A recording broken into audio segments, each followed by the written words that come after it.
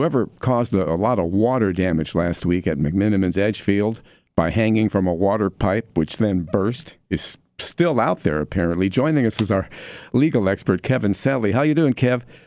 Doing great, thanks, guys. We should point out this was no small thing. Nearly 200 people were evacuated. All 3 floors at McMenamin's Edgefield were flooded. Rebecca and I were wondering, what sorts of penalties might the suspect face when they're arrested or turn themselves in?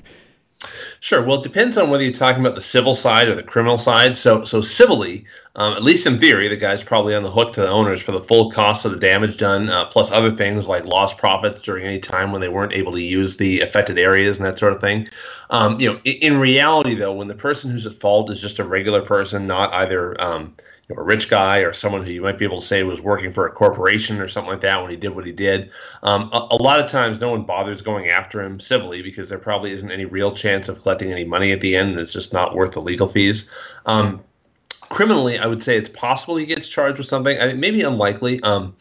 There are some charges that could apply. The most obvious ones, which are some forms of what's called criminal mischief, which I always thought was kind of a cute-sounding offense. They usually require that the person intend to cause damage, and I think that just could be tough to prove here. Yeah, would that be the difference between a felony or a misdemeanor? I'm just trying to work that out. Like, is this a felony or a misdemeanor, or is the damage sort of inconsequential to the actual events?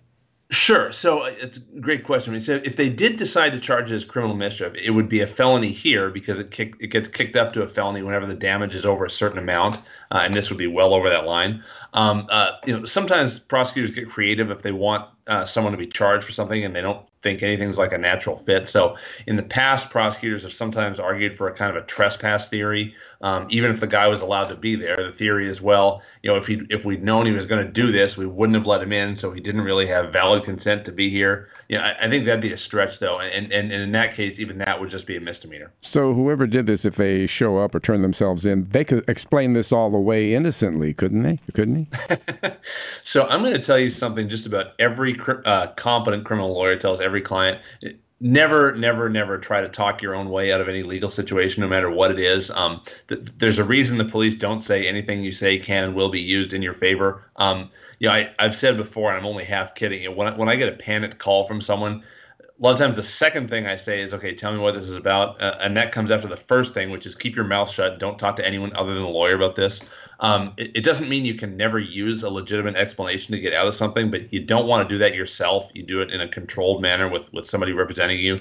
I cannot tell you how many people I've seen over the years, including innocent people who've managed to talk themselves into serious criminal charges. So just not a good idea. Having said that, I would have loved to have been a fly on the wall, or would love to be a fly on the wall if this guy explains why he did what he did. It's like, okay. All right, yeah. We'll talk to you next week, Kevin. Thank you. Thanks, guys. KEVIN SALI is a Portland attorney, our legal expert, and his website is salilaw.com.